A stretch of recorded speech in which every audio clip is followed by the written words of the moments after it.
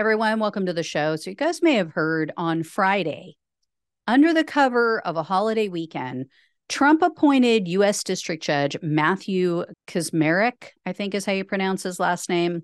He suspended the sale of a widely used abortion drug called mifepristone.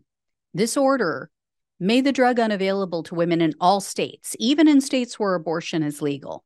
And he did this even though the 6-year statute of limitations had run out in which you're allowed to challenge the FDA's authorization of a drug. Mifepristone has been on the market for over 22 years. And in fact, it's not just used for specifically abortion. It's used in cases where women are miscarrying and they need to expel everything that's in their body so that it's not toxic to them. But this misogynist claimed in his opinion that the FDA had, quote, stonewalled judicial review for more than 2 decades. Really? That is absurd.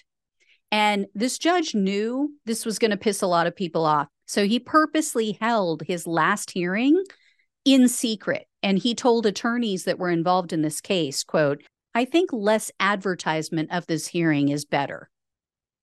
So luckily, another judge issued a partial injunction on Friday night, and they prevented the FDA from pulling this drug off the market. And now Biden's administration is appealing this decision. But now the matter is probably going to go to an over-the-top judicial panel, which is the Fifth Circuit.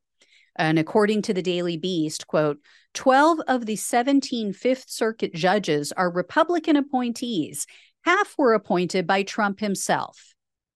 So if the Fifth Circuit goes along with this psycho judge, then the matter is going to go before the Supreme Court, and we all know how that's likely to go down. So understand, if this judge is allowed to just make decisions that affect the entire nation, a single judge, if this is allowed to stand, this means that the radical right, conspiracy theory pushing nut jobs in this country can just file complaints in Amarillo, Texas, in this court for anything that they don't like. And this one single judge can make all of their wishes come true. He's like their genie in a bottle, granting every one of their wishes. Not sure exactly what's getting rubbed, but yeah. What I do know is that the radical right is almost guaranteeing themselves election losses for the foreseeable future because they have lost the vast majority of Gen Z voters.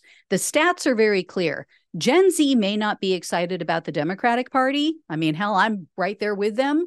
But when it comes to issues like abortion, climate change, gun control, other matters that they view as existential in some cases, they are far more aligned with the Democratic Party. And here's the thing. Maya Angelou once wisely said, people will forget what you said, people will forget what you did, but people will never forget how you made them feel. And right now, they're making women and younger people feel like prisoners. They're making women and younger people feel like their desires and their pain doesn't matter. The radical Republicans are making women and younger people feel unheard and terrified. And that is what the younger generation will never forget. There was an article published the other day about how Republicans are losing the youth vote. And a journalist spoke with a Gen Z Republican, and she said that Republicans just need to improve their messaging with younger voters. She said Republicans just need a better message. They need to explain to young voters how they can improve their lives and what they have to offer them. Yeah, we know exactly what you're offering them. How exactly are Republicans going to improve their message about taking their rights away? How do you more effectively message to young voters? We don't care. We don't care if you're struggling financially. We don't care about the enormous wage gap that has just increased in this country. We don't care how unaffordable housing is due to wages that are not keeping up with inflation. We don't care that you can't afford to get married or buy a house because you are burdened with such an unfathomable amount of student debt. How do Republicans better frame their disdain and their disinterest in helping young people? How can Republicans better explain, yeah, we know you're fearful of being gunned down in school, but we want to make guns more accessible to people with mental illness?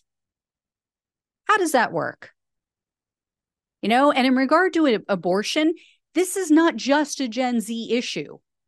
It isn't even just a Democratic Party issue. This is a 70-30 issue. Access to abortion is something that's popular among a majority of Democrats and independents, and even a plurality of Republicans, depending on how you pose the question, how much access, how far a woman is into her pregnancy. So today's Republican Party is just wildly out of step with the majority, the vast majority of all Americans on the abortion issues and many other topics. They just can't seem to help themselves. They really must love losing.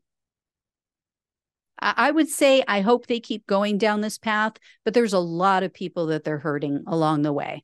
All right, guys, if I hear any more, I'll let you know. Thank you so much for watching and listening. Please like, share, and subscribe. Please donate if you can. Truly helps to keep the show going. All of it does. I really appreciate everything you guys do for me, for the show. Really love interacting with you all in the comment section. Love you all. Take care, and I'll talk with you soon.